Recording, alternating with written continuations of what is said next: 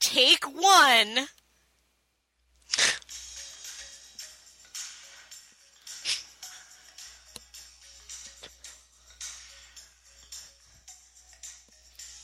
Almost. Ready for it? Get ready. Okay. Okay, here we go. Ready? Ready? Hot leather pants and my men's shirts are burning. I sit around. Come on, Christine, don't leave me hanging. Trying to flex like a human, but the air is so full of acid rain. Sexy strangers are saying... What did they say? Say it, Christine. Well, motherfucker, clean my shoes. It's too comfort. The stain on this patent leather is giving me the blues. Chorus is coming. It's the sleazy, greasy summer, leaving me here with Frank Stallone. It's the sleazy, greasy summer. Now you're gone. You're gone. You're gone with Frank Stallone. The background music is doing a great job. You think so? Get ready. Get ready. We're going again. Atlantis is crowded. My friends are away. I'm on my own. You take this one, Christine. It's too hot to handle, so I gotta get up and go. Yeah, feel it. Chorus, here we go. It's a sleazy, greasy summer, leaving me here with Jackie Stallone. It's a sleazy, greasy summer. Now you're gone. You're gone. You're gone. Low moan. I get a little carried away. Leaving me here with sliced alone. It's a sleazy, greasy summer. Now you're gone. You're gone. You're gone. You're gone. You want to give it one last riff? Oh, boy. Hello! I'm using my extra sleazy voice today. That's your regular voice. That's actually my fancy going out voice. Your morning DJ voice. This is my morning DJ in the house. Is that what they say? Yeah, it's Emily and the Douche. Rocking your world since 19-something. Yeah, I don't think I should DJ. I think it seemed like a good idea.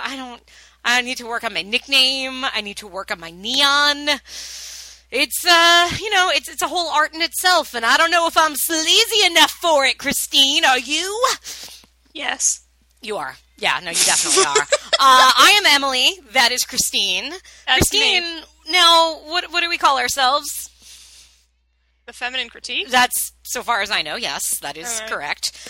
This is episode 57, as in 57 spices of goodness. Is that a thing? Heinz 57, right? It's 57 ingredients, 57 types of tomatoes, something. I don't know. It seems like a good number. 57 types of tomatoes? That's what I used to think it is. Is it not that?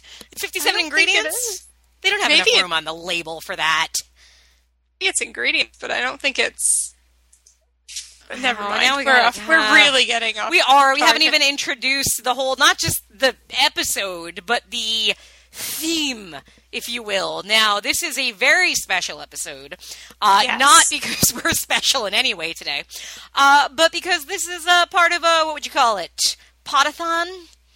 Yeah, like a place where people get together and like watch movies. Like a pod pub, if you will.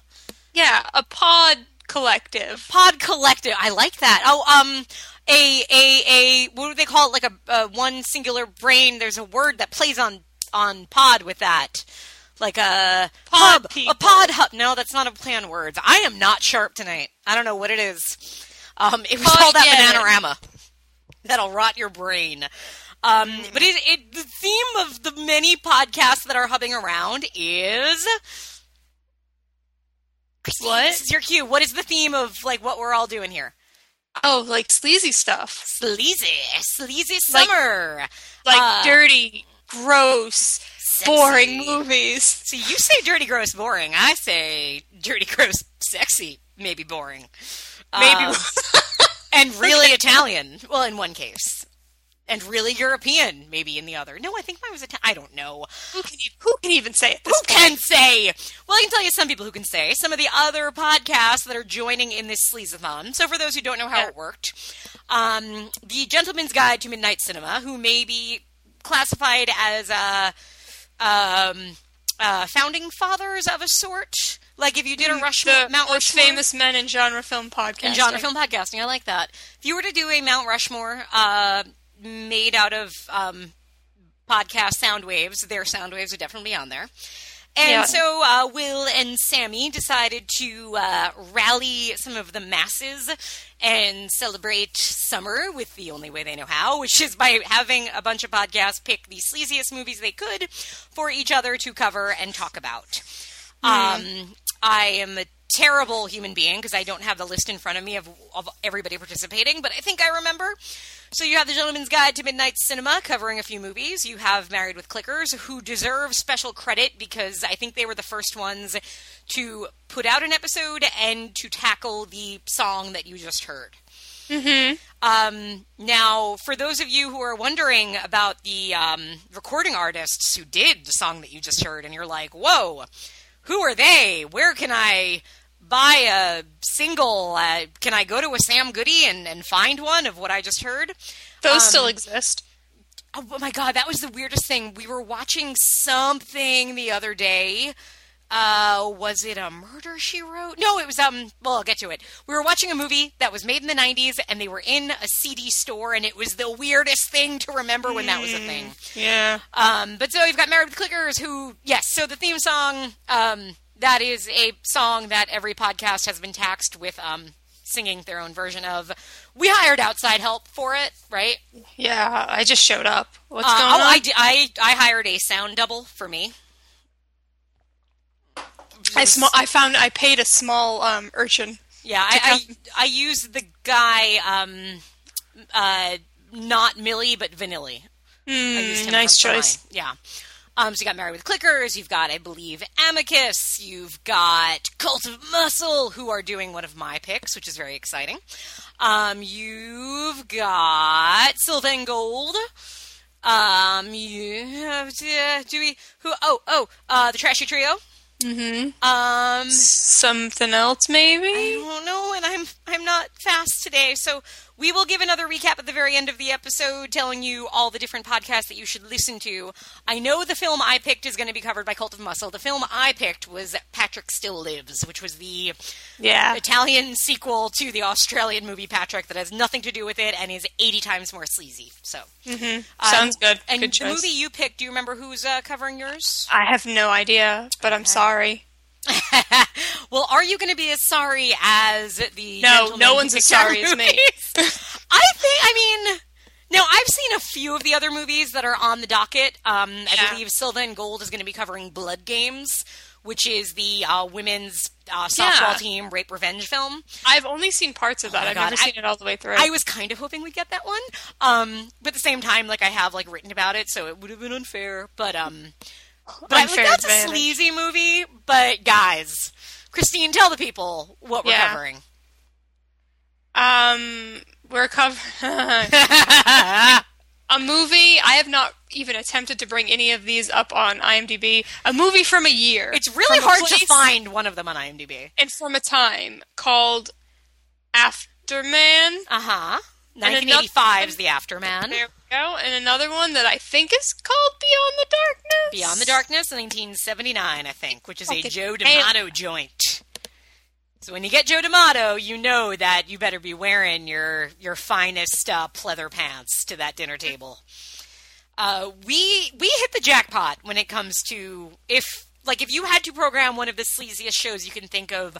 I think we did pretty well. It was pretty sleazy, yeah. Yeah, I had to keep arguing with my husband that I was not watching porn. He kept looking over when I was watching The Afterman. He's like, it's porn. I'm like, no, there's a story, sort of. That's not porn. For other reasons, I think. Yeah. We're gonna get to those. This is gonna be a very short. I don't know why I just wanted to say porous show. Why did I say porous? It's going to be porous. Is it because we're both wearing mesh tops right now? And there are Yes. many pores in those mesh tops. The definition of a mesh top would equate too porous. That could be it. I don't know. We're going to find out. Now, we will get to these two movies. Before we do that, like pretty much every other podcast you're probably listening to, before we do that, we like to talk a little bit about other movies we've been watching, don't we? Uh-huh. Yeah, I do like that. I enjoy it as well. And apparently many people prefer that to the film discussion. Which is me? Are you talking about me? Oh, no, I'm saying, like, listeners, too, have said, like, no, I really enjoy, like, what you've been watching sometimes more than the films. Which I get, because I think people are more likely to have seen some of those movies than the featured movies. And what's the thing that I was about to say? Oh, I'm so behind on every podcast I ever listen to that it's embarrassing. But back when I was an active listener, like, for The Gentleman's Guide, that was for sure my favorite. Yep. Yeah, for because sure. it's like a quick fire recommendation too, which I like. Mm-hmm. So why don't we tell them what you've been watching? You go first, my lady. Okay, I'm pretty sure when last we spoke, had I told you about The Astronaut's Wife? You did. I told you about I Know What You Did Last Summer? You did. Did I tell you about what I still know what you did last summer? You did. But all of these we don't recommend, that. by the way, for those of you wondering, if this is your first episode. But did I also tell you about I'll Always Know What You Did Last Summer? No, is that a thing? Yeah, it's the third one. I knew at some point. Okay, I'm still annoyed by the fact that they never adjusted it to I Know What You Did This Summer Before Last. Or I Still Know What You Did 2 summers ago. Well, they make even less sense because the third one isn't like a sequel, but only by like idea. Like it's like somebody. So in other words, it's another murder that nobody can actually understand by the end of the movie. Correct. Somebody had heard about the original murders. Oh, they Final Destination 3'd it. But not really, because then all of a sudden they start getting attacked, and maybe the fisherman is a monster. Okay, that would almost explain more about the first movie. But you should, I mean, I think it's a mess, and I can't recommend it, but it's so strange, especially if you're familiar with the first two. It really goes off the rails, and it's clear that they had, like, this abandoned, like, ski resort that in the summer, like, off-season, so they have these big, beautiful sets, but, like, it now what? How do we film them? Yeah, kinda. It was strange. But, you know, I got it for $3, I think, on DVD. So why not? I just find it amusing because you often don't pay for or legalize certain things, but you $3. That's like a medium coffee. You like that, don't you? You like what I choose to pay for. I'm needed my money. by what you're a curveball, Miss Makepeace. You are a curveball. It was at Big Lots, and I was like, oh, I'll always know what you did last summer. Don't mind if I do. I'll always know for $3. Thank you much. But yeah, if you're ever in the mood, I think you might find interesting things about it because it's really bizarre. Okay. I then watched all the Resident Evil movies. I don't know if I've seen the last one or two. The last one's the best one. I kind of, after a while, because once or twice I recorded them off a like Sci-Fi Channel, and I don't even know what I'm watching at that point because I get commercials and I fast forward through half of the next scene because I'm too lazy to go back. It's a whole thing. Now, you watch them all in order? Yes. Tell me about that experience. Tell me. Well, it's a real roller coaster ride. The first one's always as good as I remember. I love the first one. Better at some people that don't. Regards, I love that movie. The second one is a disappointment, and it's hard to concentrate, and I can't deal with it. The third one, not as good as I remember. Really remember liking the third one. It's Resident Evil, Apocalypse, Extinction, Afterlife, Retribution. So see all those titles, but how can you know what any of those titles mean? None of them mean anything to me. Yeah. Apocalypse is when they're in the city. Okay, that's part 2. I remember that one. With Jill Valentine. Extinction is when they're in the desert. I remember that one because I think I saw that in the theater with Erica. So Ali Lauder is good in it, but it's really not that great.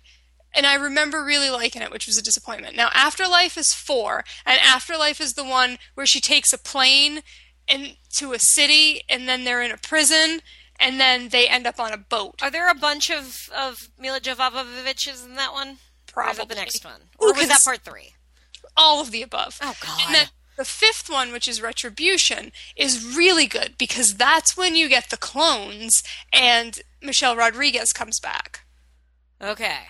So it's worth it just to get to that one. It is very pacey. It is very funny. It is very good. I wonder if she has the record for character or actor most likely to come back from the dead in sequels.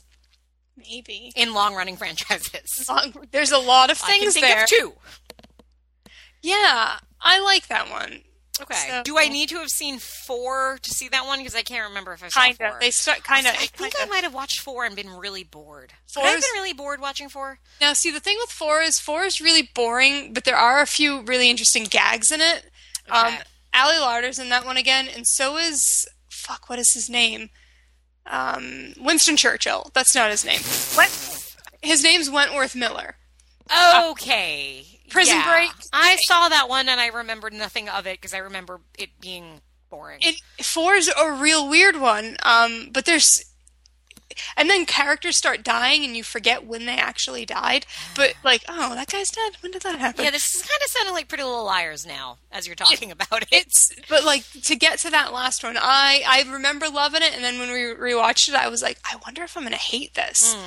And I didn't. Okay, good to know. So, yeah. All right. We watched a movie called Twisted. I feel like I've seen this on Netflix. Is Netflix? Yeah. Okay, it's Netflix. tell me.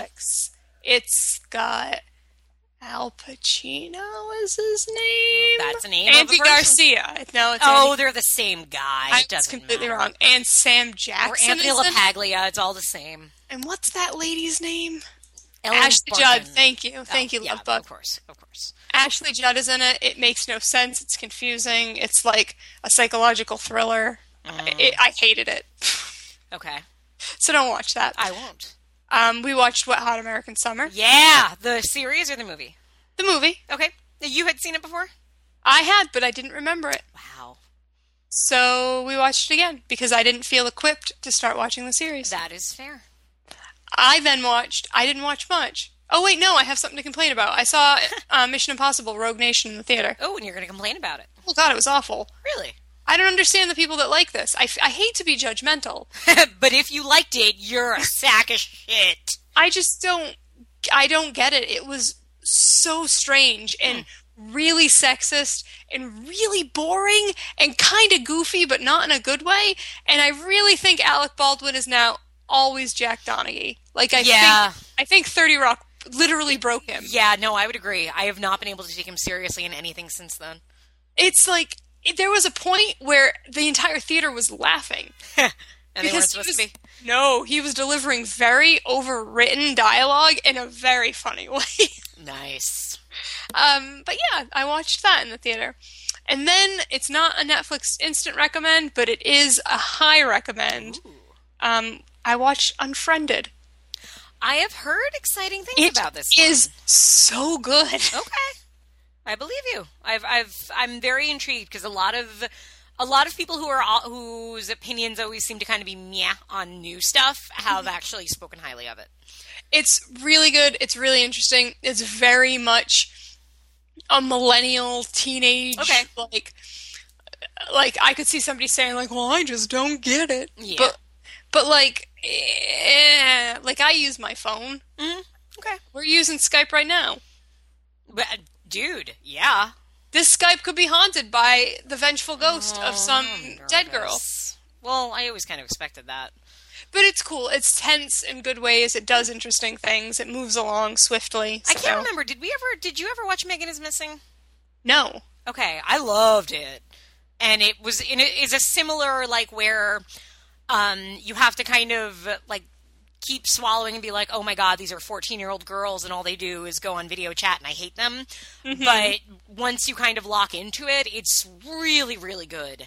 and done in a way where it's great performances from these young actors, and it's really horrifying and actually really upsetting. And I'm recommending it, but it's a really upsetting movie that will depress you. That's you should interesting. watch it. You should definitely. Okay. And anybody that liked Unfriended, which I haven't seen yet, but I feel like Megan Is Missing didn't get the attention that it deserved. So Yeah. Okay, I'll make note of it. Yeah. Yeah, well, that's me. That's my list. That's me, man. Right here. I was able to get through 5 of them relatively quickly. I have a pretty quick list, too, and I don't remember why. Part of it is I've also been watching the Wet Hot American Summer series, which I've been enjoying. Actually, I finished it just before, and I was very sad to finish it because I didn't want to let go. Although, if somebody can tell me, was there anything in the end credits after the very last episode? Because my Netflix does that thing where it automatically goes to the next thing. And I haven't figured out how to not make it do that. And Brandon keeps saying it's easy, and he presses a button. But whenever I press the button, it doesn't work. So work for you? Yeah, I don't know if there was anything after the end credits. I need to look that up. But I love the series. I love the film. I don't like to brag about this. Of course I do. But I was one of the 45 people that saw the original film in the theaters in 2001. That is pretty impressive. Right. I mean, you can all touch me if you want. You can't really because I'm podcasting, but if you need a piece of that, I'm just saying. I need a piece of that. Well, always. And I love the series. To me, is just, I'm very impressed by how they managed to recapture that magic. All right, and then the movies I've been watching. I watched an odd little movie called The Navigator, A Medieval Odyssey. Not Flight of the Navigator. Not Flight of the Navigator. This movie I found. I was listening to the Projection Booth's episode on Alien 3, which is a really great listen. If you haven't listened to it, folks, we covered Alien 3 maybe a year ago. We did. We did, but we didn't interview Lance Henriksen, because we're not fancy like that. But the Projection Booth did. I think it's that we're lazy. Well, that too, yeah. So their episode was great, and one of the things that Mike White did was interview Vincent Ward, who was the first person that was supposed to direct Alien 3. Anybody that knows anything about that movie knows it went through a lot of production woes. But Vincent Ward also did What Dreams May Come, and listening to the interview made me want to track down this movie that got him the Alien 3 job, which he then was taken away from him, The Navigator. So I really want you to watch this. Okay. This is really... Was it easy to find? I got it from my library. What? Nerd. Yeah. I think it is. The DVD is out there, but it's not on instant anywhere. Yeah. This is a movie set in medieval times. Not the restaurant, but the actual times, where there's a plague going around, and there's a young boy who's kind of a prophet who, along with the townsmen, they decide they have to go bring this peace to a church, but they end up somehow in a portal where all of a sudden they're in modern times. And so it's these medieval guys in the middle of these busy streets and trying to make sense of it. It was really good, really unusual, reminded me of In Spirit of a Terry Gilliam movie, except not annoying. Anybody who knows me, I'm not the biggest Terry Gilliam fan, but it had that kind of lady. What's that? Me neither, lady. Yeah, I mean, hey, that's why we're pals here. It has that sort of manic energy about it, but it was a little more focused. And it was just a strange one, and I have never heard it talked about before, and I'm glad I sought it out, so I recommend it. I watched this movie. I don't know if you've ever heard of it. It's recent, but, it was Guardians of the Galaxy? Guardians of who now? Exactly. Yeah, I know. Everybody's seen this movie 2 years ago. Blah, what blah, if blah. who? And Groot and Raccoon and stuff. There is a raccoon in it. I don't think he likes being called a raccoon, but yes. Oh, wait, can you say that again? Raccoon? Oh, you say it cute. Yeah, you know where Resident Evil takes place? Raccoon City. Oh, that's adorable. Oh, me. Oh, I'm affecting that. That's not really how I say it. So I hadn't seen it. I finally did. It was enjoyable as hell. I love James Gunn. I have enjoyed everything I've seen of his. Yeah. And this it had, what was interesting was watching it. I'm like, this could have been 45 minutes longer and I wouldn't have minded. Yeah. I could have had more of everything. And I think that in itself is a really powerful thing to say about a film. I like. Yeah. Then I watched a movie that didn't have to be as long as it was. Oh no. So, okay, like any film fan, I like to try to, see all the big directors and all those big Hallmark films and everything. Mm-hmm. And I realized there is a director that everybody talks about and considers like the best Russian director of all time. Are you gonna drop right now? Okay, so I finally decided to watch a Tarkovsky movie. Oof. What'd you go with? The Mirror?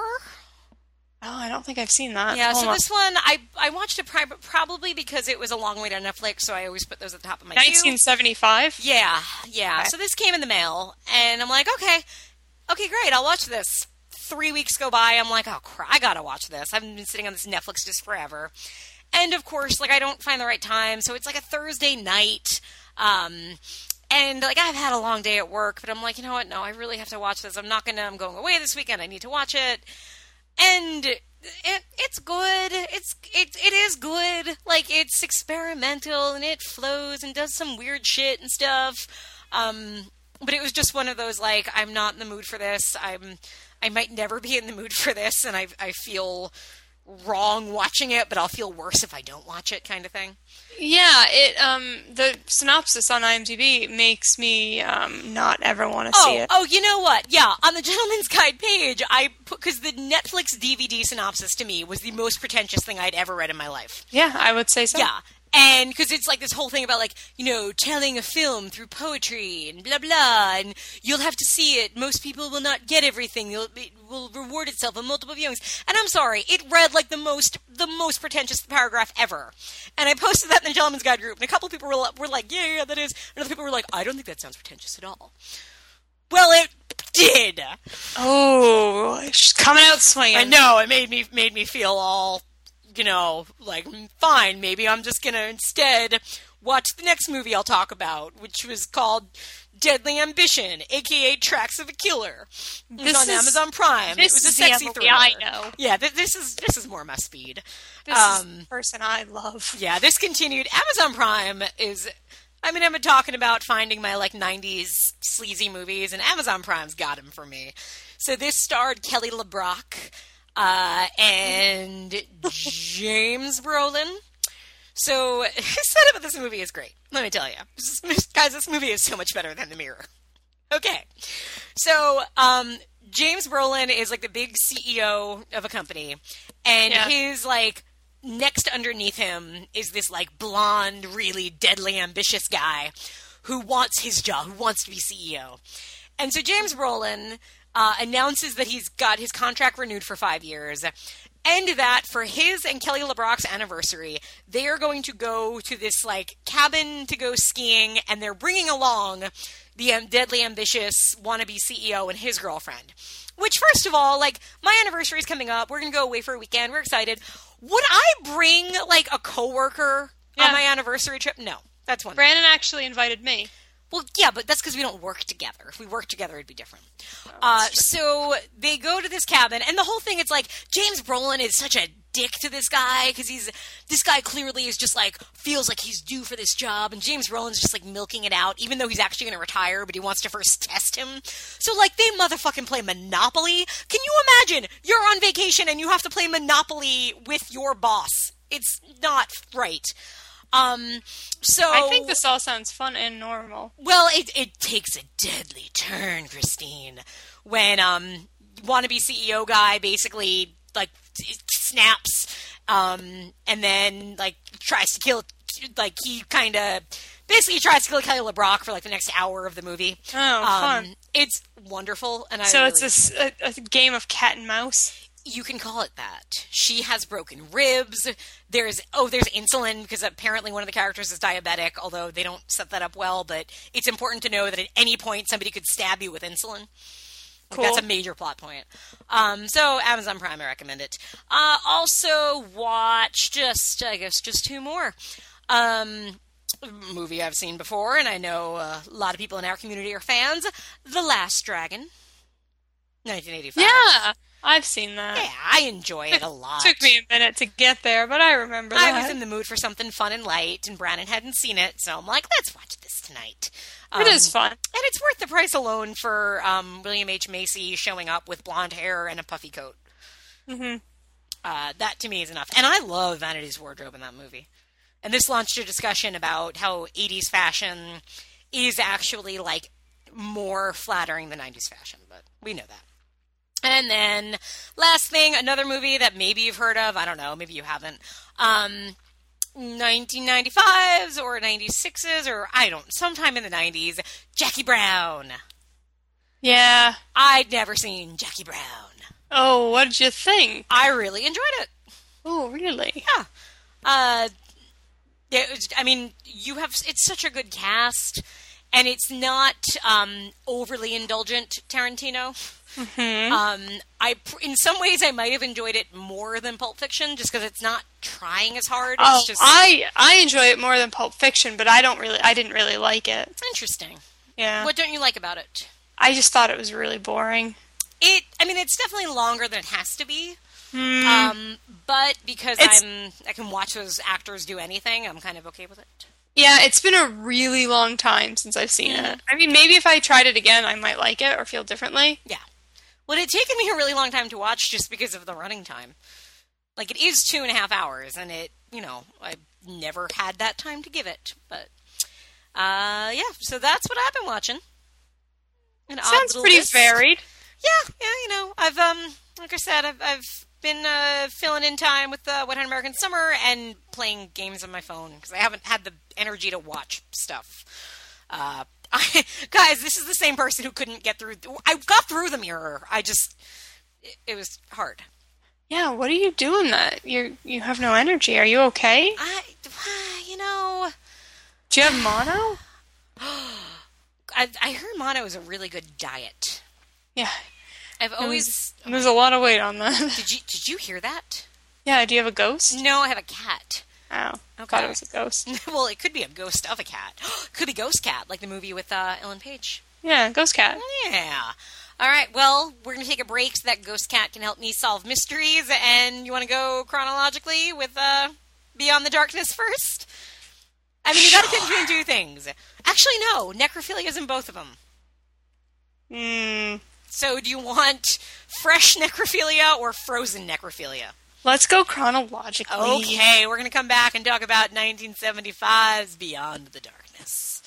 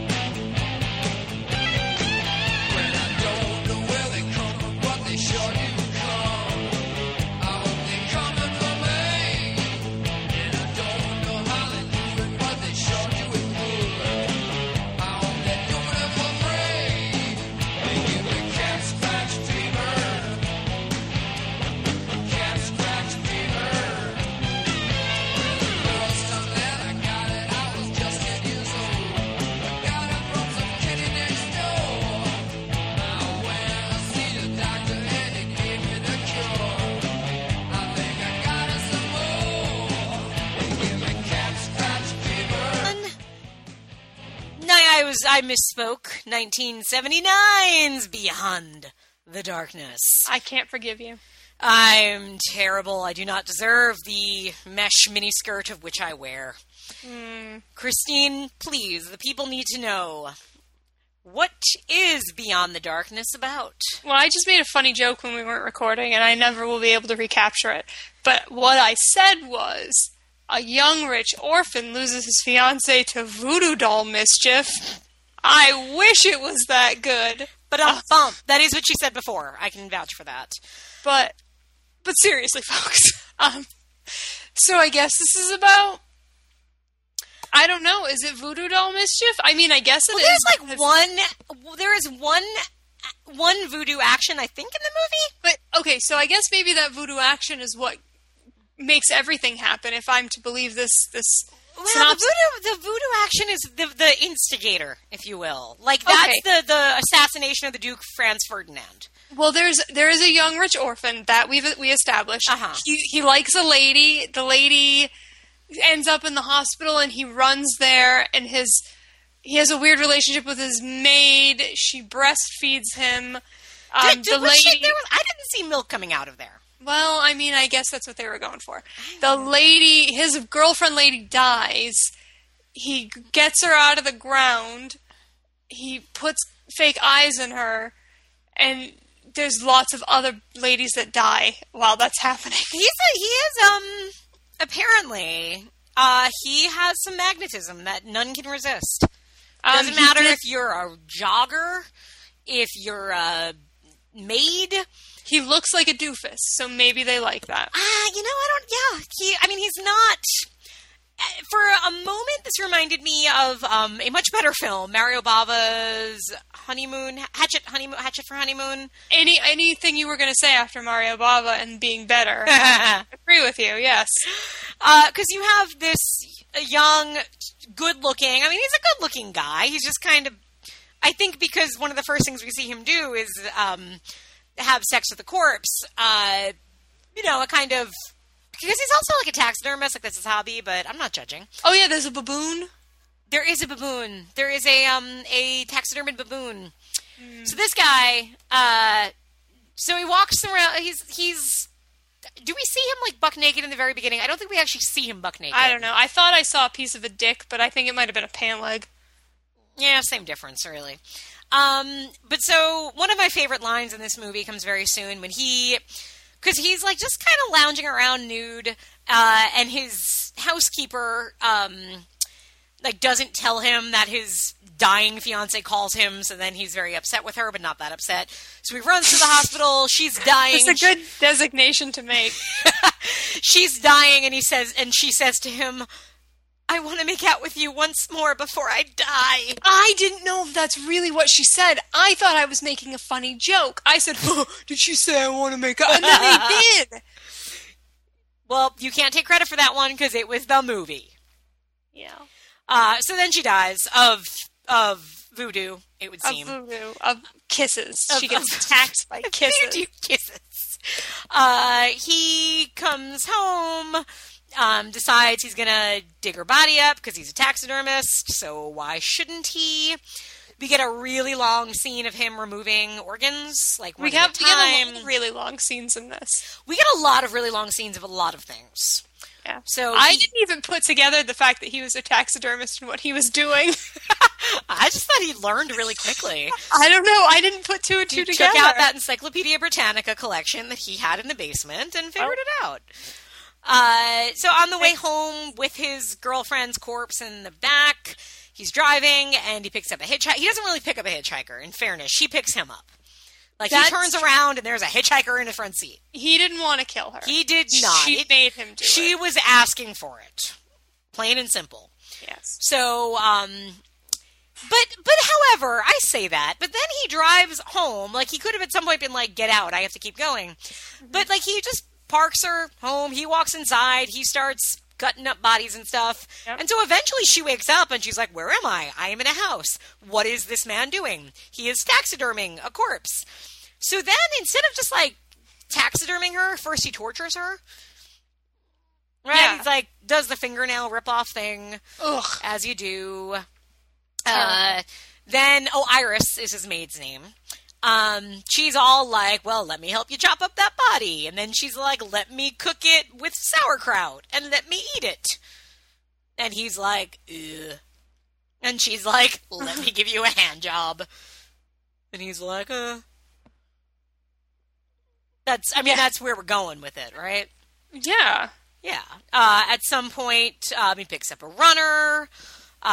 Who's, like, into him, and he's into her. Like, instantly. I didn't understand that. I liked the jogger. I guess she got hurt. Didn't really get that. Why is she coming back to his house? Oh, so he can rub lotion on it? Her, like, ankle and wrap it with an ace bandage? What you do. Like, that's what runners do. Yeah. I mean, they go to strangers' homes, get lotioned, and then start having sex on a bed with a corpse right next to them. Yeah, like, okay, good for you. But the weirdest thing about this movie isn't that, there's cannibalism and voodoo and all this stuff. It's that he has 2 twin beds put together in the bedroom. What's up with that? Yeah, I know. I didn't understand that really either. And they weren't even the same, shade of wood. Like, he's a millionaire. He's not an heiress. What would you call an heir? What would you call a guy who's an heir? An heir? An heir. That doesn't sound right. Like, when you say heiress, there's a certain picture that comes in your mind. When I say heir, not as clear. Playboy? No. He is a playboy? I think he's the heir to that wealth. That's bothering me in terms of gender terms, but anyway. But yeah, so, like, he could go to Sleepy's and buy a really nice bed. He could go to Bob's Furniture and, like, go to the 3rd floor where it's really nice. But instead, he's got these 2 dinky beds pressed against each other. And that just bothered me. I don't know why that was the most bothersome thing in this Maybe movie. That's what the very rich do. Is it? If we have any very rich listeners, we ask that first you send us money, and second that you explain why you do that, and you don't just go buy a bed. In that order, please. 1-800-MATTRES. Leave off the last S for savings if that was the issue. Okay, so then what do you do when your fiancé is dead and you have her body, but, you're kind of lonely, but it's okay because you still have your housekeeper who will make you cannibal sauerkraut stew sometimes. You marry her? That was disgusting. You get, like, engaged? Right? That was disgusting. The engagement? No. Or the sauerkraut? The soup or the goulash or whatever it was. It kind of looks like goulash, yeah. Ugh. Look, I watched this movie. I'm proving it with my knowledge of it.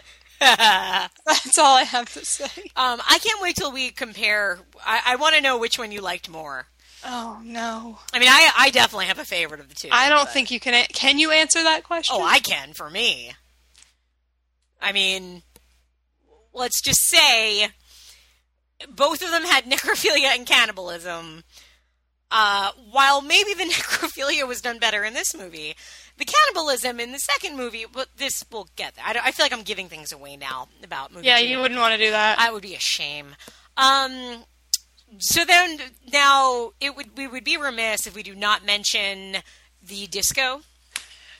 Disco. Oh, fuck, that broad. There are so many women that get killed in this movie. Like, I lost count. Yeah, but there is only one woman who has, like, the worst tan lines of ever. Yeah, Those lines. She is that's the lady in the disco, right? The lady in the disco has, like, the little tiny triangles. She's going for it. She's just, like, arms spread, and she's just, like, shimmying around, and that's a really... She'd catch my eye, too. Hey. I'd look to murder her as well. I wrote down lazy, casual disco interlude. That's kind of how I felt about it. Like, it was kind of the chillest disco I've seen in some time. Well, she wasn't that chill. But you're right, she was not chill. She kind of... You almost wonder if they, like, actually just went to a disco and were like, all right, whoever catches our eye, we're going to force them into our movie. And hope that they don't have terrible tan lines. So they won on one count. Sometimes they fail. Exactly. I mean, she discoed like a killer, but had tan lines like a driller. Well, maybe they what's that one when you look at somebody and you say with their audition? Maybe she auditioned for the dancing and then they didn't anticipate the boobs. Well, you know what? Also, tan lines used to be something that people were into. That's true. And I'm not judging anybody. I mean, you know what? I actually have really bad tan lines right now because when I get sunburnt, I tend to, like, really get sunburnt. And it takes, are they that like, sexy, though? Months or a really long time for that to ever go away. And sometimes it doesn't. So I'm just stuck with a giant line. If you look close enough at my wedding photos, you will see it, okay? But anyway. All right, well, You're thank right. you. It was mean of me to judge. No, you can judge all you want. I'm just saying people might be into it.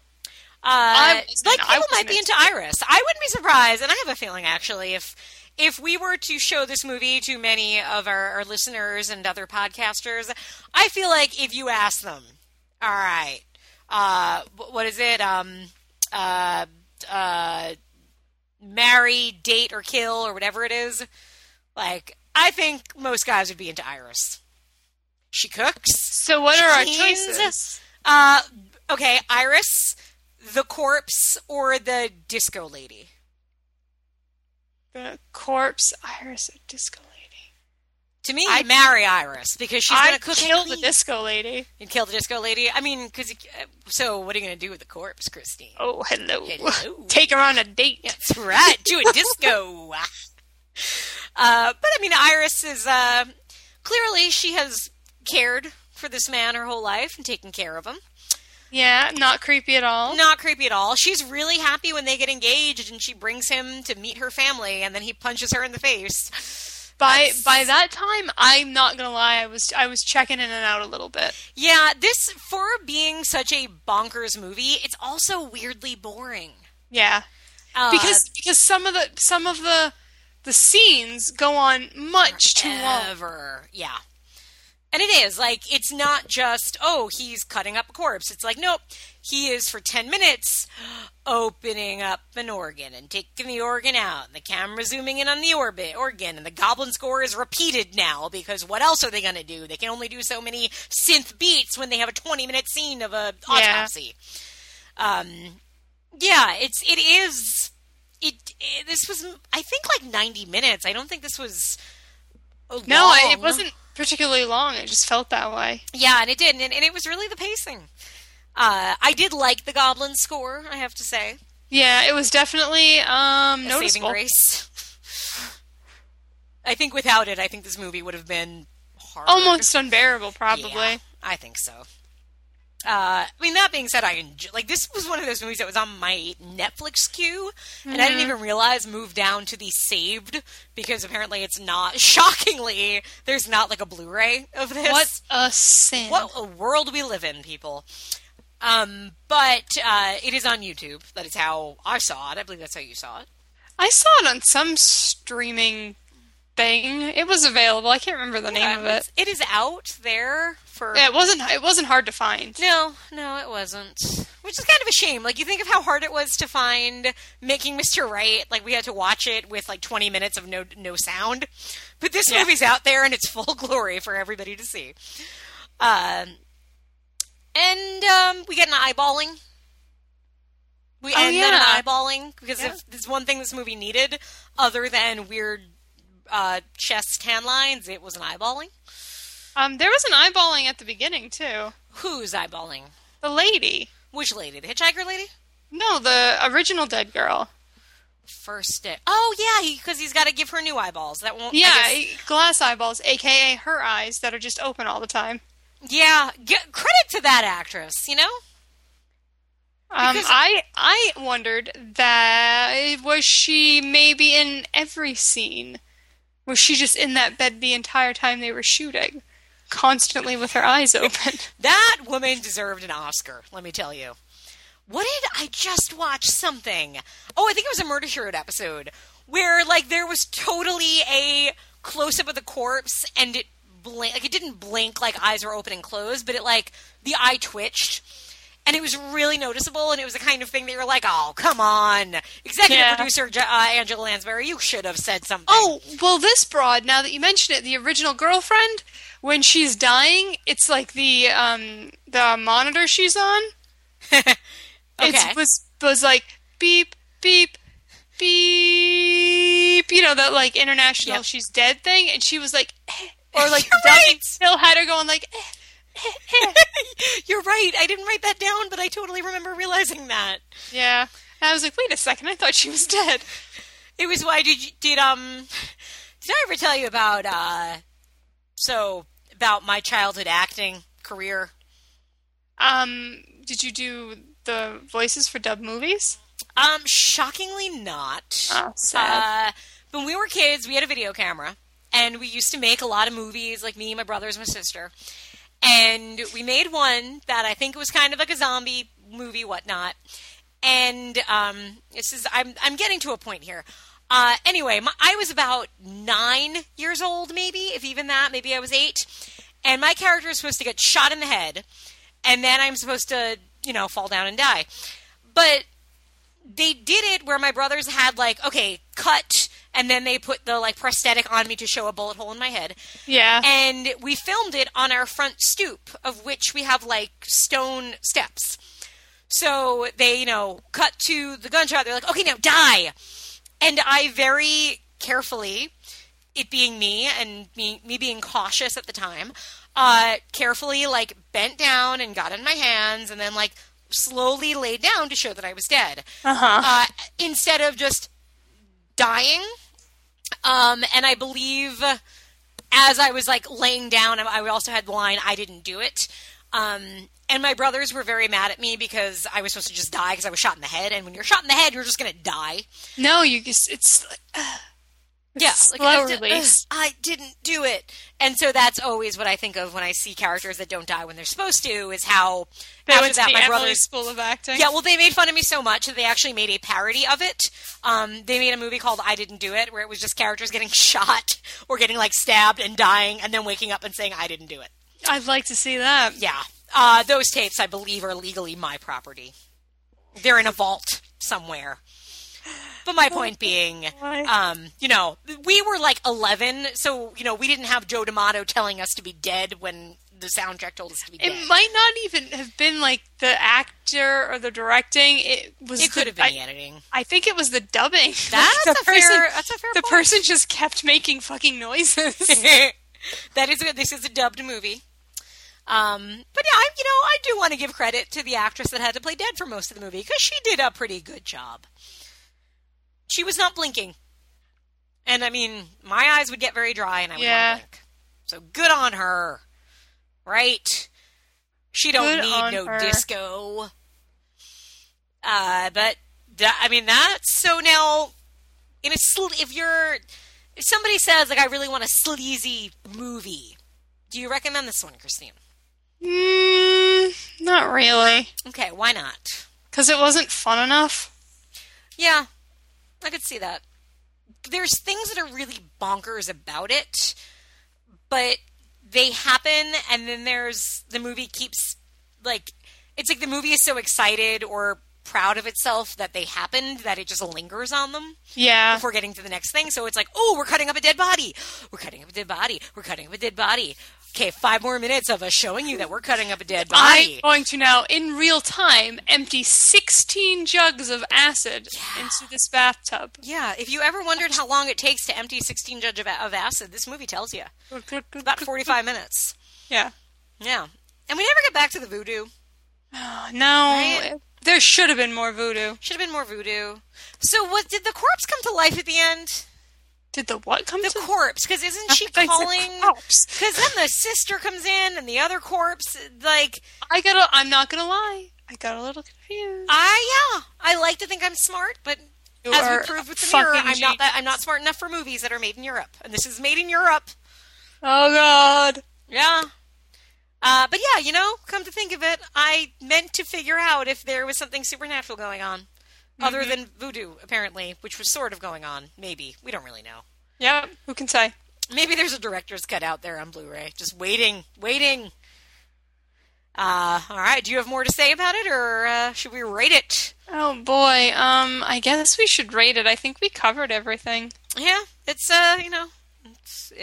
it's darkness and it's beyond it. Is it beyond the darkness, do you think? No, it's not. And I don't understand why that name is what it is. It's not even most of it's filmed in the daylight. Yeah. Just saying. All right, so around these parts, we give a movie 2 grades. Too much controversy, by the way. We give a movie a quality of film. If you had to rate it as far as, is it a good movie, what do you give it? And then we give kind of a personal grade as far as how much did it bring to our personal lives. Yes. The grades can be very similar. The grades can be wildly different.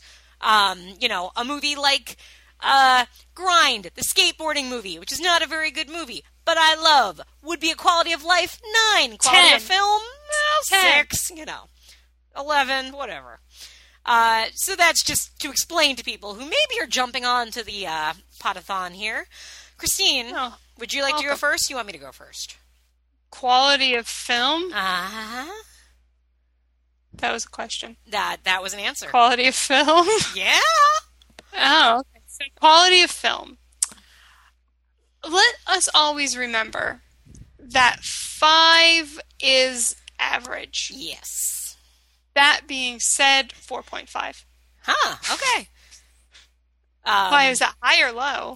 Oh, no, it's actually higher than I was going to go. I was going to go 3.75 for film. Oh, I mean, it was still a movie, and it kind of made sense. It kind of did, but it was, it took a lot of time to do. And it kind of did and it didn't. Like, I don't understand if there was a ghost in the end, or a spirit, or where the voodoo was, or what Iris's relationship really was going on. So I just had a lot of questions at the end that bothered me. Oh, yeah, there were questions. Yeah. But, quality of life and such. For me, it's higher. For me, it's probably a 5. I don't regret watching this one. I probably won't watch it again, but I feel like I will mention it and reference it. Yeah. I can see that. Where are you going with your grade on that? 4.5. That's fair. All right, we're going to take a break and come back. And the most important thing is figuring out which movie is sleazier. I don't know if I have an answer to that. I don't have one. I'm going to spoil it right now. It's going to be a good one. We're going to go back and talk about 1985's The Afterman.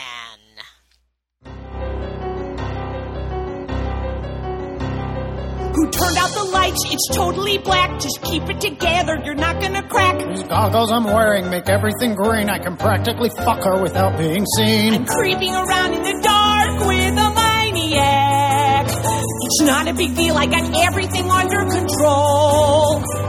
You'd be lucky to leave her alive with your brains intact. And what about me, you dumb bitch? Get me out of this hole! Oh, I couldn't be smart, no, I had to be bold. If it looks like I'm trembling, it's just cause I'm cold. Should've shot him before he could give me his card. Would you fuck me? I'd fuck me real hard. She's right where I want her, there's no one to warn her. She never remembers to check in her corner. I'm creeping around in the dark with a maniac. And I actually say I can't shoot you unless I can see you. Quit being a brat. I'm down here for days. You won't like me the latest addition to all of the girls you act. It wouldn't make sense, I'm too thin, all the others were fat. Hey! Get me out of this basement, you dumb fucking bitch! Hold your horses, I'm trying, I can't find the switch. She was tracking a killer, well look who she found. Now I'm pulling the trigger, so don't turn around. This guy's pure evil right down to the core. I'm here to save Catherine, cause that's what I swore. She's creeping around in the dark with a maniac. No more! And now we travel northward of Italy to Belgium, I think, for The Afterman, directed by Rob Van Eyck. Now, people who know me know that when it comes to movies, probably my favorite subgenre of anything is the post-apocalyptic movie or the almost apocalyptic movie, either one.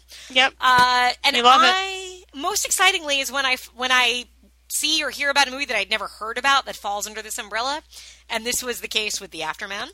It is a post-apocalyptic movie, if you want to call it a movie. It is, I guess. Yeah, Christine, why don't you tell the people what happens in this movie? It's okay. Let me give you my understanding. Okay. I had no idea what happened until maybe 20 minutes into the movie. I'm like, okay, I guess we're post-apocalypse, but there's no explanation of what's going on, and I don't know if we're supposed to understand what actually went on or not. I think we might.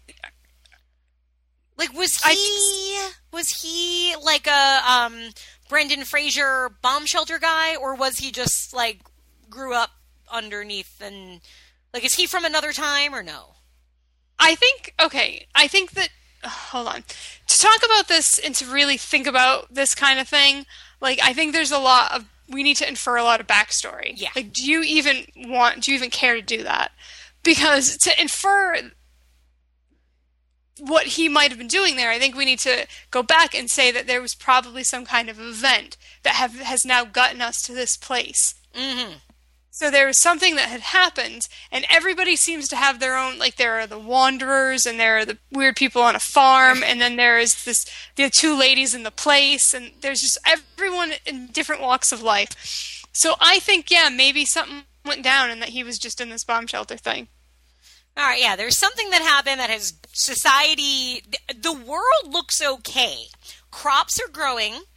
There is still chlorine to put in swimming pools, so don't worry. Those are clean. There is corn being grown and carrots being grown, and there are animals and everything. But there is some kind of giant breakdown of society where there is no law, there is no language, apparently. Nobody was really talking. Yeah, first... because there's no dialogue in this movie. There's moaning. There's a lot of moaning actually. There's a lot of sex in this movie. But there is like about 15 minutes in when he comes upon the ladies in the swimming pool. One of them says something. I'm like, oh no, I don't think I have subtitles on this movie. But then thankfully, eventually, I realized, oh nope, don't worry, that was it. No actual subtitles. Did you ever see Threads, the BBC nuclear war miniseries from like 1984? No. Really amazing, hard to watch, nightmarish film about what might happen if there was a nuclear bomb dropped on England. But one of the things that's always really affected me about it is at the very end they sort of go like, okay, 10 years later, what's the world like? And the younger generation that's been born post-bomb, who have been essentially living like in medieval times, kind of like this movie, they don't have language. They kind of speak in this sort of like blah, blah, blah, blah, blah kind of talk. And it's just because there was no need for language because you didn't have the same means of communication. So, I mean, this is a really odd movie to watch, especially if you have no idea what you're watching going into it.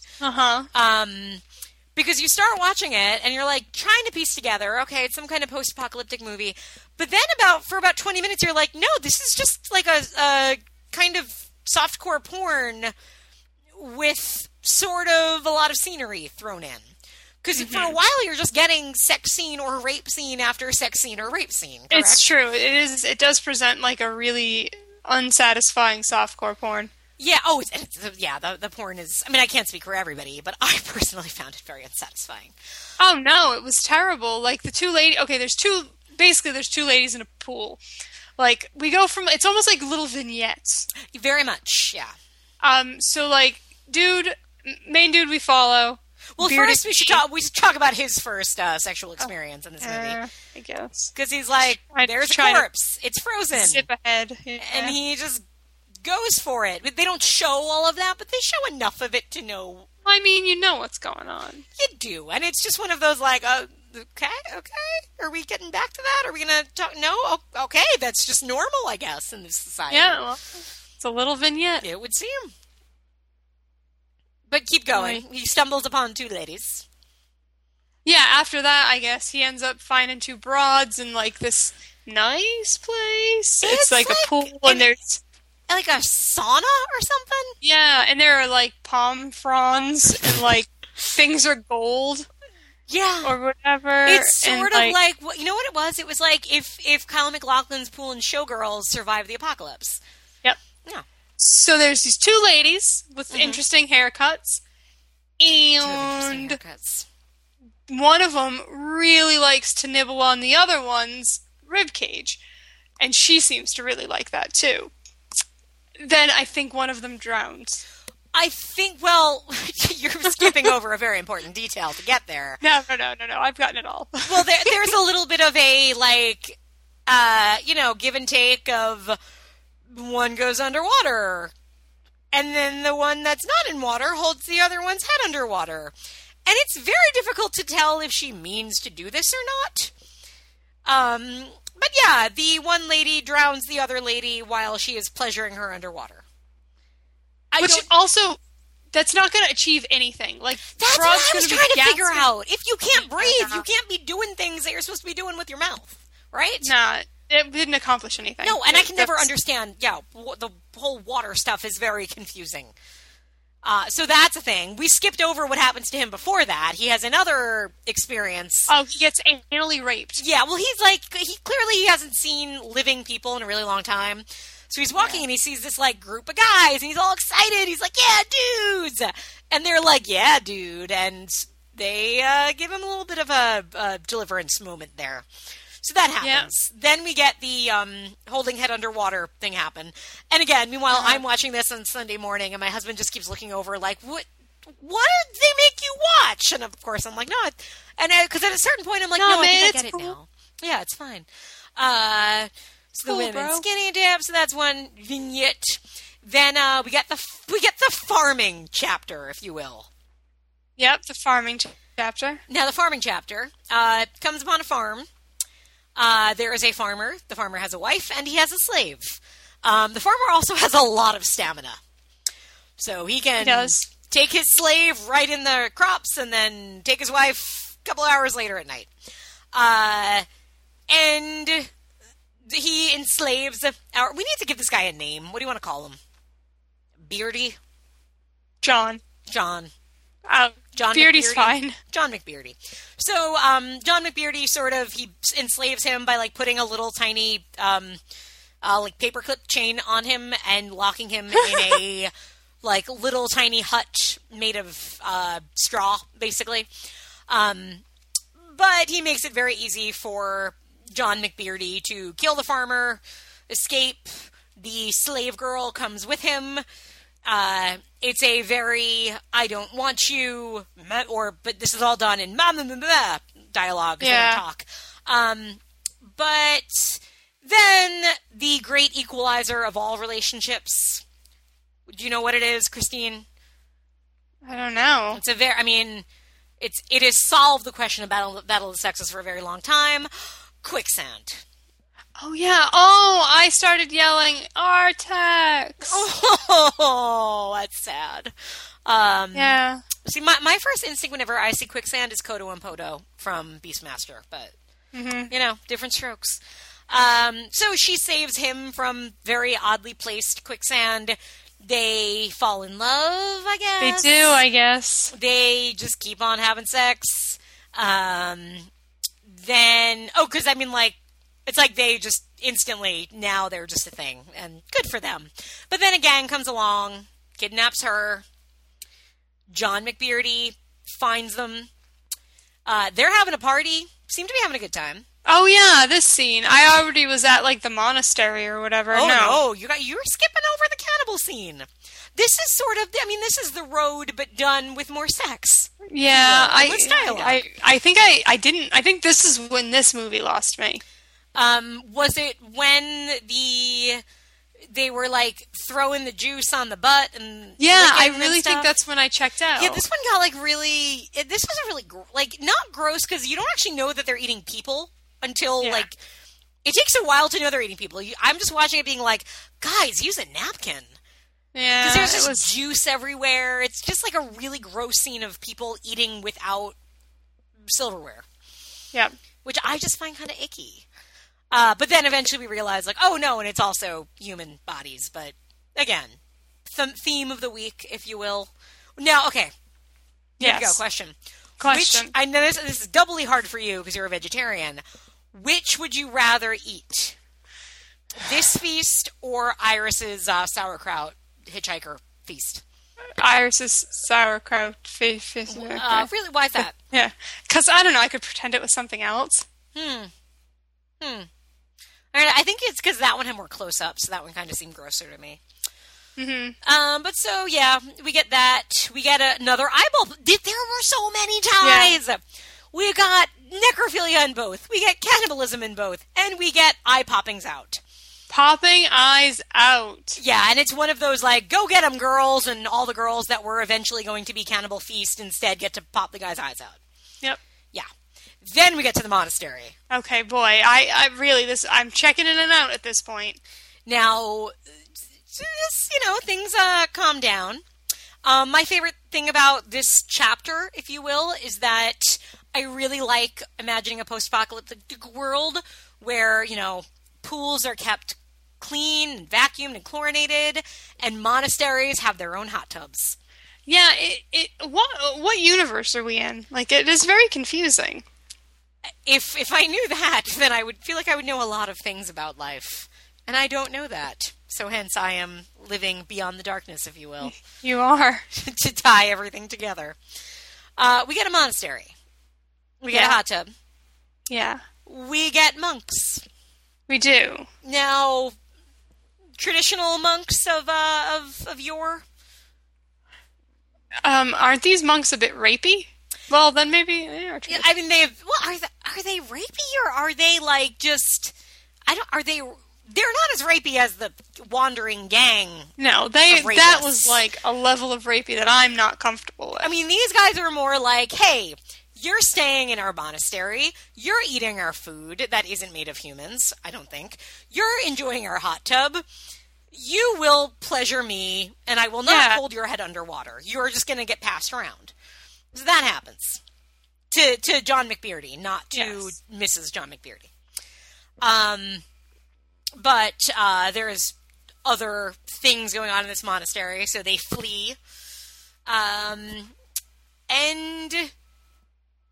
now, I guess, final vignette is the fur-clad... they don't have a pool. Oh, yeah, that lady.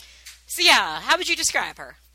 She's like a fancy lady with a gun. She's a fancy lady with a gun. She has a fur coat. It's now winter, so apparently some time pass. We've been following along somewhat like season by season. You know, I didn't realize that until now, but you're right. Because it does. It seems like when he's first out there, it's very, like, hot, and they're in the farm, and it's sunny and everything. And then, by this point, we have snow on the ground, and a lady in a fur coat and matching hat, hunting with, like, I guess that's, like, an elephant gun or something. Like, it shoots and blows up guys. Mm-hmm. It's a pretty good toy to have in the post-apocalyptic world. But you know what's an even better tool to have in a post-apocalyptic world? A piano player? Not just any piano player. And a really good one? Well, she was pretty good. But she was also wearing a mesh She was. outfit. You're right. Yeah. She was. Now, that was classy. Like, I don't know. I haven't dined with kings, if you will. But I feel like if I did, it would still fade in comparison to dining while a mesh-topped pianist plays. I thought you were going to say you haven't dined with kings, but that's what you would wear if you did. Well, I mean, it wouldn't be as special as that. Because especially the way they do the cut, because it's not just cut to her sitting there playing the piano, it's like close-up on the mesh top and then a zoom out to show what you're looking at. Mm-hmm. Right? So it's one of those like confusing things where you almost don't know if you're looking at him. Like, you see a nipple and you're like, oh, it's a lady nipple, or oh, it's a man nipple. Like, it's a... Yeah, I see what's going on. Yeah. Like, it does that, what's that movie that does that, like, extreme close-up? Oh, like The Stabilizer, right? I think that does one. Where it does, like, an extreme close-up on something and you're very confused if you're supposed to find it arousing or not. Mm-hmm. So we get that. Yes. It's very sexy. Well, yeah. I mean, everybody has their own thing, but everybody would agree to that. We get sexy rich lady seducing John McBeardy, which is very upsetting to Lady McBeardy, who runs out, almost freezes to death, but he runs to her, and they have a baby in a half shirt, and happily oh my ever after. God, that baby! That half shirt. I really like that it ends with him in a half shirt. It does. Like, that to me is kind of the, like, this movie, it is obviously sleazy. But yet, because there's a kind of this, like, serious undercurrent of this post-apocalyptic world, it's a little bit maybe less sleazy than something like Blood Games, let's say, or like some of the other ones that I think everybody's going to cover. Because it has this, like, really heavy narrative underneath all of it of, like, well, it's, you know, the apocalypse. But it ends with a half shirt, which kind of is the way any sleazy summer movie should end. It has a mesh top and it has a half shirt. Yeah, well, the half shirt was on a baby. So I mean, No, it's on John McBeardy Beard. Oh. He's got a half shirt in that final scene. Well, that baby's wearing a half shirt, too. Well, that's possible, but it's... I don't know. So So tell me what you thought of the Afterman. I thought it was... I'm going to be a lot nicer. Wait to hear what this adjective is. I was just going to say it's incomprehensible rubbish. Inconceivable? But it's not awesome. I've definitely seen worse things. Fair. But I didn't find But have you seen better? Really? Have you? No, never. Have you seen a better silent post-apocalyptic film with a monastery of men who worship a butt? Have you? Okay, it's not that bad. It's not as bad as I thought it was going to be. Like, the copy that we have is very grainy and very not awesome. And you can tell the production quality, like, what they had to work with is very minimal. So I really expected something awful. Right. It's not that bad, considering. There are things that have been unwatchable. This was not unwatchable. No, I watched by no the means. entire thing. Granted, by the time we got to the monastery, I was looking at my phone just as much as I was looking at this movie. Huh.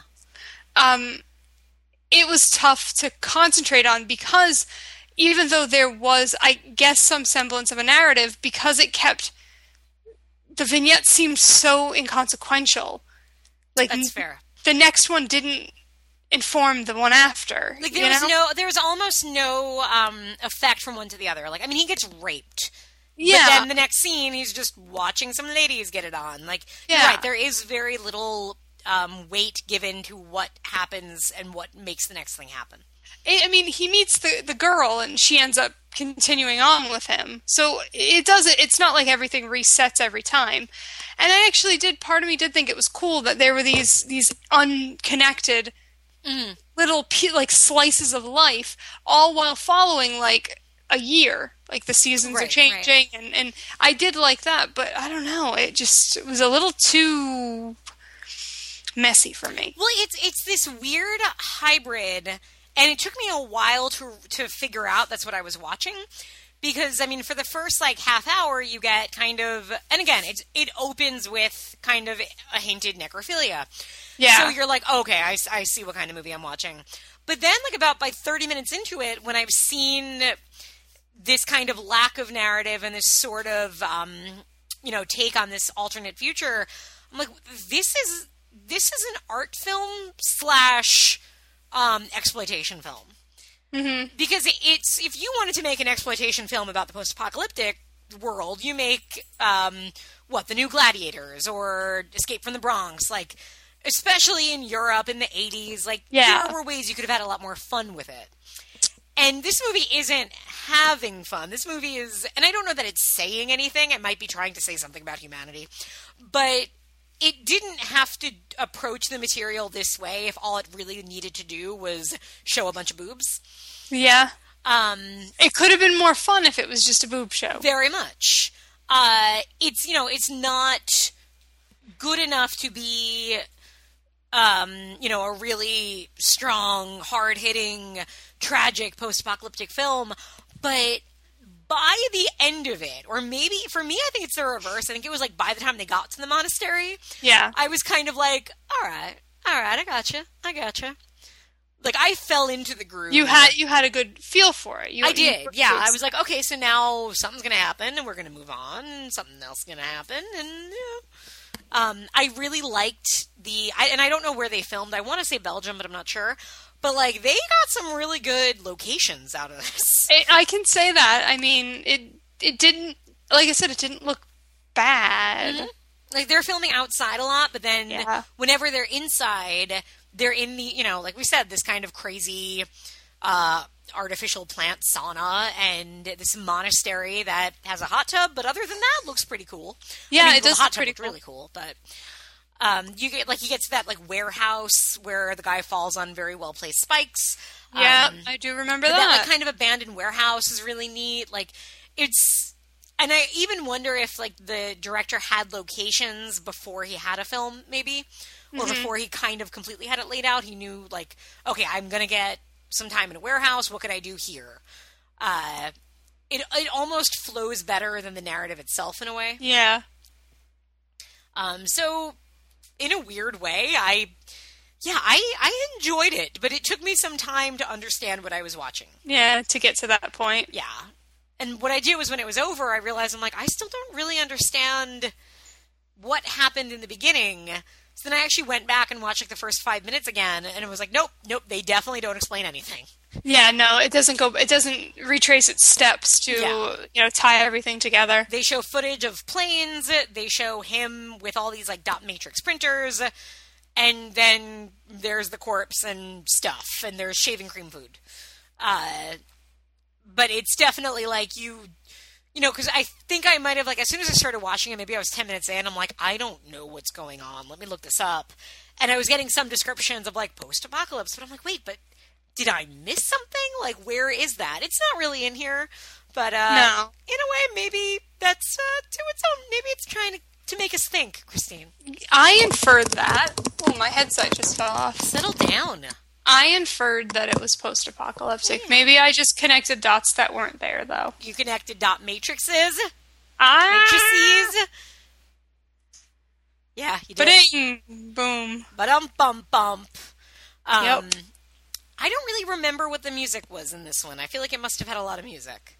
Oh, I remember. I guess I did, but I couldn't tell you at this point. I feel like it had to because there was so much. I was watching this like on my computer with my headphones in because Brandon had like wrestling on, I think, in the background. And so it was a lot of like I could take my headphones off a lot and watch what he was watching because I wasn't missing anything because there was no dialogue. Mm-hmm. But now, do you call this movie sleazy? Yeah. Now, if you took out the mesh, is it still sleazy? Yes. Okay. Yeah. So it's an important... I mean, if it's sleazy with the mesh, then it's sleazy without it. That's fair. Yeah, it is also, again, a sleazy film, but there is a heavier weight to it. And I don't really... Again, it's... I looked up the director. All of his films are Belgium or French or Euro, Danish. I don't know what country these are happening in. Danish. But, now I'm hungry. But IMDb does that really annoying thing with films, and I don't know why they don't just put it's an English website. I'm looking at it in English. Why would you not give the alternate English title with all these foreign titles? So I have no idea what else he made, if it's anything that I can track down. I'd be interested in seeing more, either about this film or from this director, just out of sheer curiosity. Yeah, I guess so. I mean, was this somebody who worked, He has... okay, looking at his thing, he's got a lot of... let me go through his filmography. Het Naspel, Merliton, Ernest Claes, yep. De Turgergrosch, my favorite. De Aardwolf, De Afterman, Groa Pereskelen, Berkenskel, Blue Belgium, Fleury, and, ready, most exciting one, 2005's Afterman 2. What the fuck? Uh-huh. Are you kidding me? I had heard that this was a thing, but I don't know if it exists in any way that anybody can actually see. Mm-hmm. I want to watch it. Okay. Here's the IMDb featured user review for the Afterman 2. Laughable, but will it become cult? Okay, this is written by Trash Gang. I have met Rob Van Eyck twice at conventions, and I must say that he was always pissed and proud. Oh, okay. And I guess when he's making flicks, it's the same story or when writing them. This is utterly trash, but you can easily see that he wanted to make a flick like in those old days. So, apparently there is an Afterman 2. I don't know if it's available anywhere. Okay. His film, Die Aardwolf, is apparently a horror film. So I need to track that down. Ooh, I would see that. Right? Yeah, I'm looking at the review that you're looking at now, and like... Yeah. I mean, it's not... And who knows... There's a bit of women in prison. If there was dialogue, who knows how it would play. But considering what you're watching, it's not the worst directed film I've ever seen. he makes really good use of space and of his setting, and I respect that. The lead actor to me in this I just don't really understand what he's doing, because I never know if he's supposed to be like an innocent or what. But I actually like the actress. We'll call her Lady McBeardy. Lady McBeardy. Lady McBeardy. I think she manages to be a person and express something without ever having to speak. Like, I liked what she was doing. Yeah, she was fine. Yeah. And this is just, it's such an odd film that... It is. Yeah, I can't think of anything useful to compare it to, because it is. You have this very heavy exploitation element folded in with an art house film, neither of which ends up fully... With a happy ending. With a happy ending, yeah. Like a really sweet, like...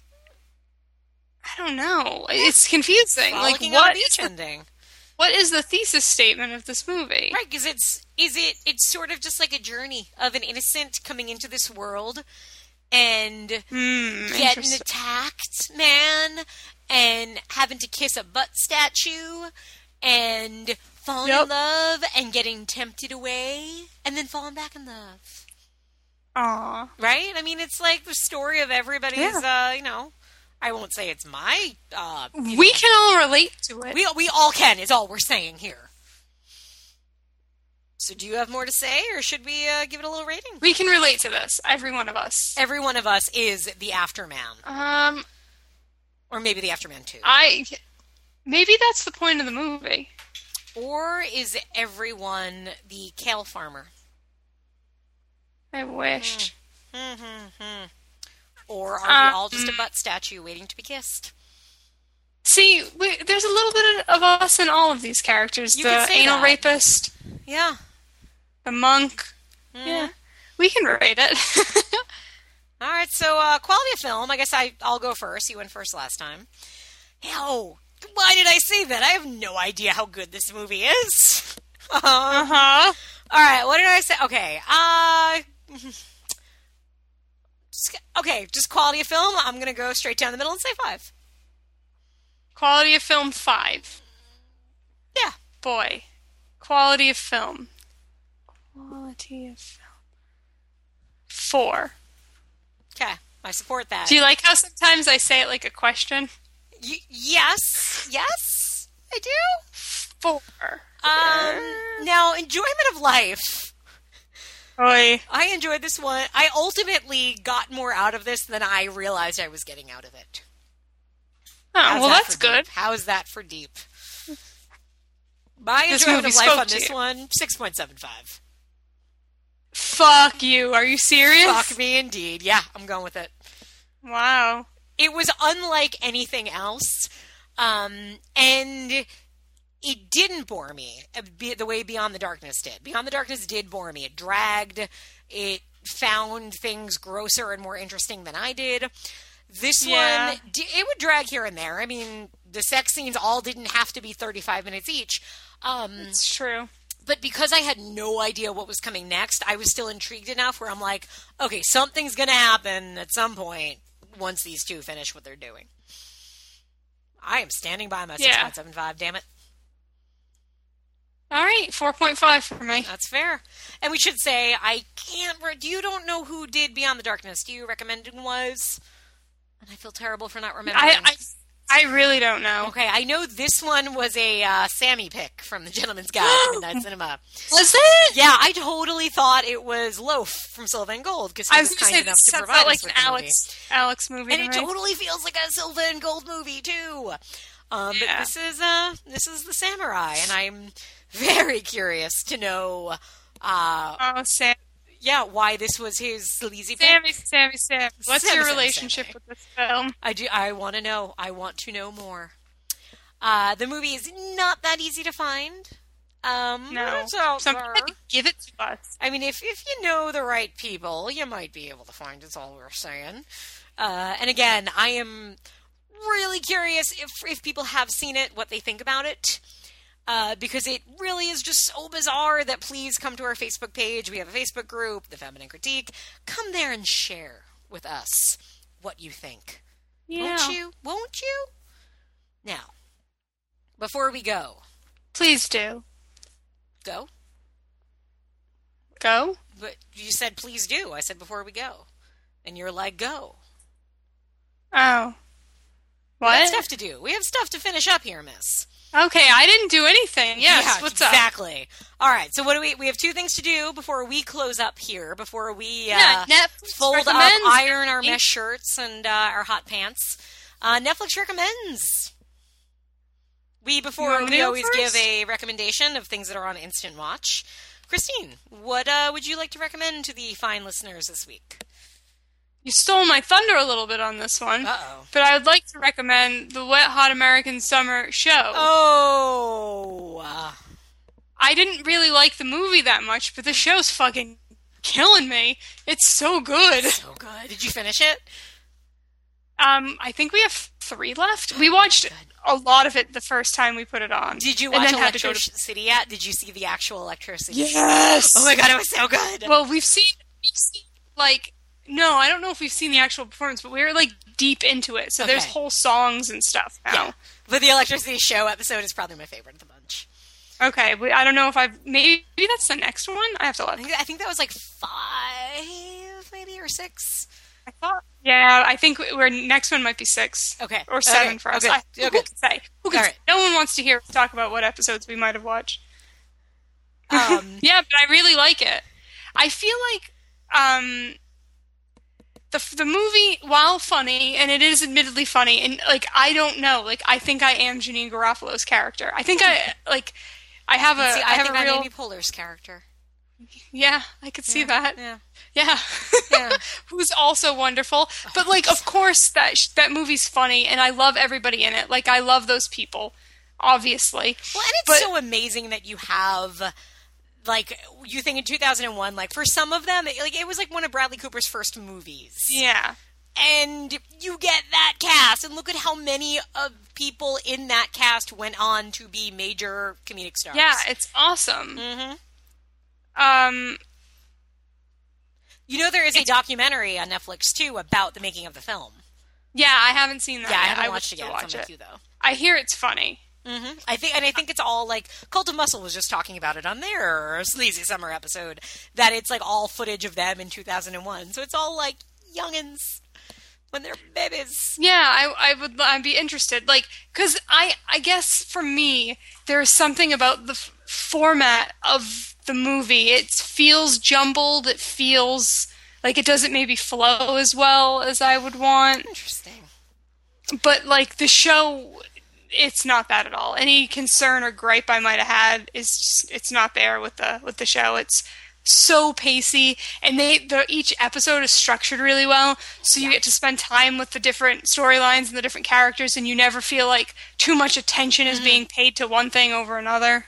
And what's impressive, like, I watched it, I guess, over the course of 2 weeks, and I was never once, like, confused of, oh, which storyline is this, or, like, wait, where were these characters when I last saw them, kind of thing. Like, it did it's almost like it learned from the models of other Netflix shows, which is a different way of doing a show. When you know that people are going to watch 10 episodes in a row, you have to kind of write it differently than if you're, doing it for, half a year on cable. But at the same time, like, some people like me don't usually watch it 5 in a row. They're going to watch them every few days. And I don't know exactly what it was, if it was just like a really good pacing of, like, they charted which characters are in which episodes really well. It's got to be something like that, because it really feels very deliberate, but in, like, the best possible way. Right. And even, like, Bradley Cooper apparently filmed all of his scenes in one day. Mm-hmm. And if you don't know that, you don't at all think that or notice that. Yeah. It doesn't feel jarring of, like, they've just inserted him in places or anything like that. Like, it's just, it was done really smartly. And, I mean, I watched the movie so many times in college. We used to recite it and shout it at people. I don't know if I knew this about you. Oh, yeah. It was a big, big college watch for me. Interesting. Now, that, funny enough, brings me to my Netflix recommend. Because also, having watched Wet Hot American Summer, the series, it kind of made me think, if you watched this and enjoyed it, you know what everybody should watch that I don't think everybody did watch. And I talked about it a couple of weeks ago. David Showalter, Michael Wayne, David Wayne, Michael Showalters, they came together. Which was the sort of... basically, it's them doing You talked about this already? Summer. I did a couple of weeks ago. I just said, it was one of those, what I've been watching.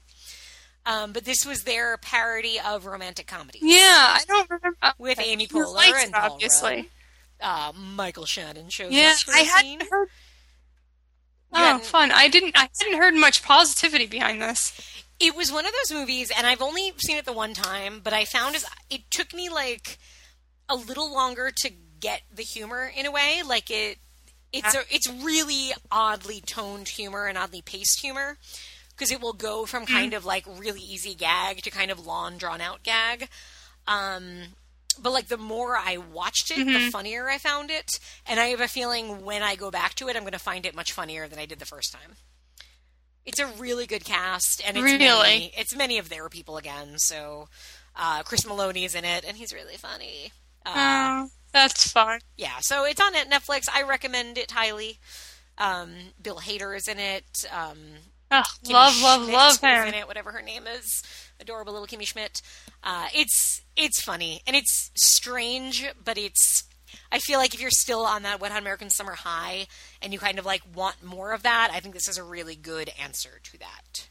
Oh, way to tie it together today. Yeah, what can I say? I may not know my Tarkovsky, but I can string together dumb comedies well. Yay! Yeah. And that's why I love you. Yeah. Now, Christine, what are we... Well, I'm trying to draw this out because I wanted to look up and forgot that I wanted to look up the other podcasts that are participating in Sleazy Summer.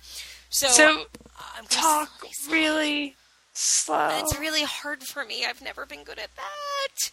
What are we covering on the next episode? Episode.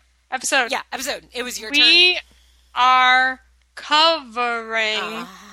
I'm picking both of them. You've been so gracious to allow me to pick both of them. It only seemed fair.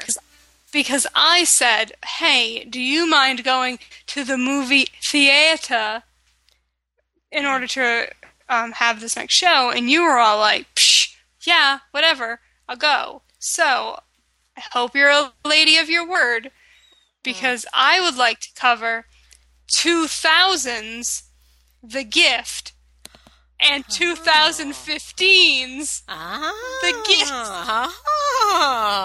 This episode is a gift. What a generous episode you're programming, huh? Wink.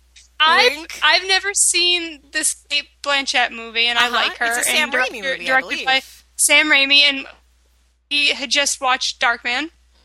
We have, right? Yeah. I thought I said something wrong. Okay.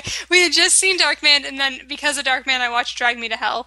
So Zach and I started talking about this movie, which I haven't seen, which has the craziest cast.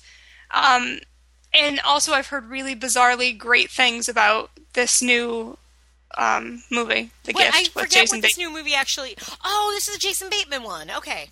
But it's... And, Rebecca Hall is in it, and what's his name? But... Really, people have been, really talking it up. Okay. Yeah, I know very little about it other than that it kind of seems to be a bit of a sleeper. It seems to be getting... Is this really true, or is IMDb a big fat liar?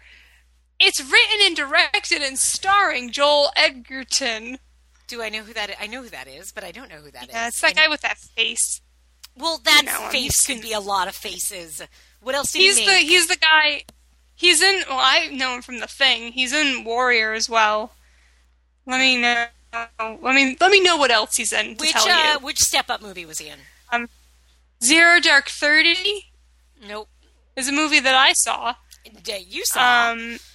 Burlesque. Is he in Burlesque? He's the man in The Thing remake.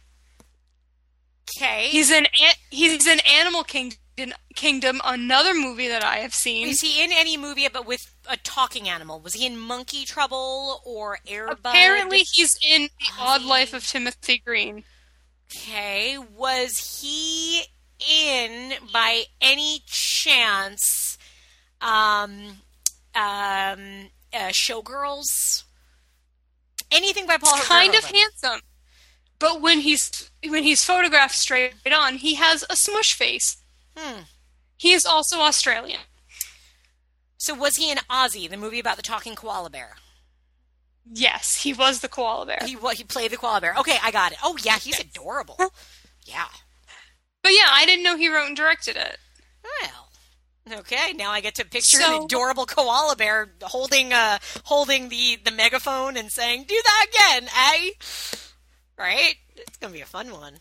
Yeah, that's going to be fun for you. Yes. But I think that that is two things that I wanted to see and talk about. All right, we're going to see and talk about them then in a couple of weeks. Fantastic. To sum up, oh good, I don't think I forgot anybody. Okay, so the other shows that you can listen to. Now, as I said, the Cult of all of them, if you just kind of type in what I'm saying in your iTunes podcast, Apparoo, Beyond the Pod, whatever you use to listen to podcasts, people, okay? We all have our own technology. Here are a few. Silva and Gold. I know they're doing Blood Games. I don't know what else, but that's exciting. Married with Clickers released one already. They released Maniac. And you get to hear Scott do the best opening Cruel Summer theme song you've ever heard. It's like Pepe Le Pew on crack. It's amazing. Oh, boy. The Gentleman's Guide to Midnight Cinema. The Cult of Muscle, as I said, I know we'll be doing Patrick Still Lives, which was my pick. The Trashy Trio, I believe they just released one of their episodes. Hammicus, that's with an H, as in Hammicus. And us, The Feminine Critique. So all of those podcasts are going to be doing That's us. Some good sleazy fun. So check them out, folks. Thank you for listening. Please visit our Facebook page, join our group, have fun. Talk to people. Make friends. Right? Do it up. And also remember that just because you've been living in a bomb shelter for many years does not mean you should run and greet the first group of people you see, because they might actually be rapists. Right? Oh, you never know these days. Just keeping you safe, folks. Just keeping you safe. You gotta be careful. We apologize again for the opening theme song, by the way. I think it's great. No need to apologize. That's fair. Make it your ringtone. Oh, God. That'll be a great way to make friends on the bus. And on that note, I guess we say goodnight? Yeah, goodnight and stuff. And stuff.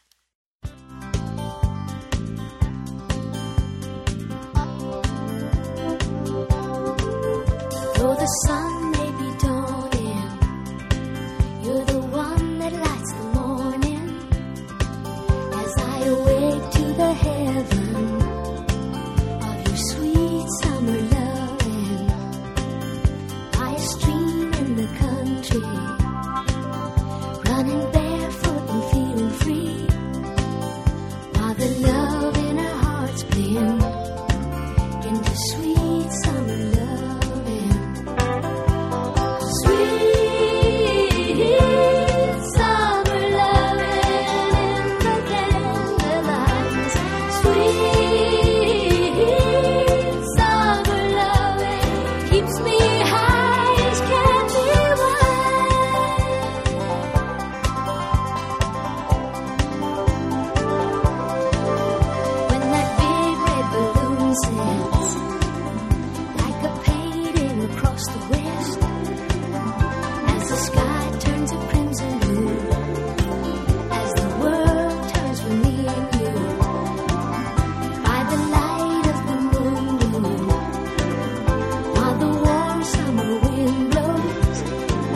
The sea.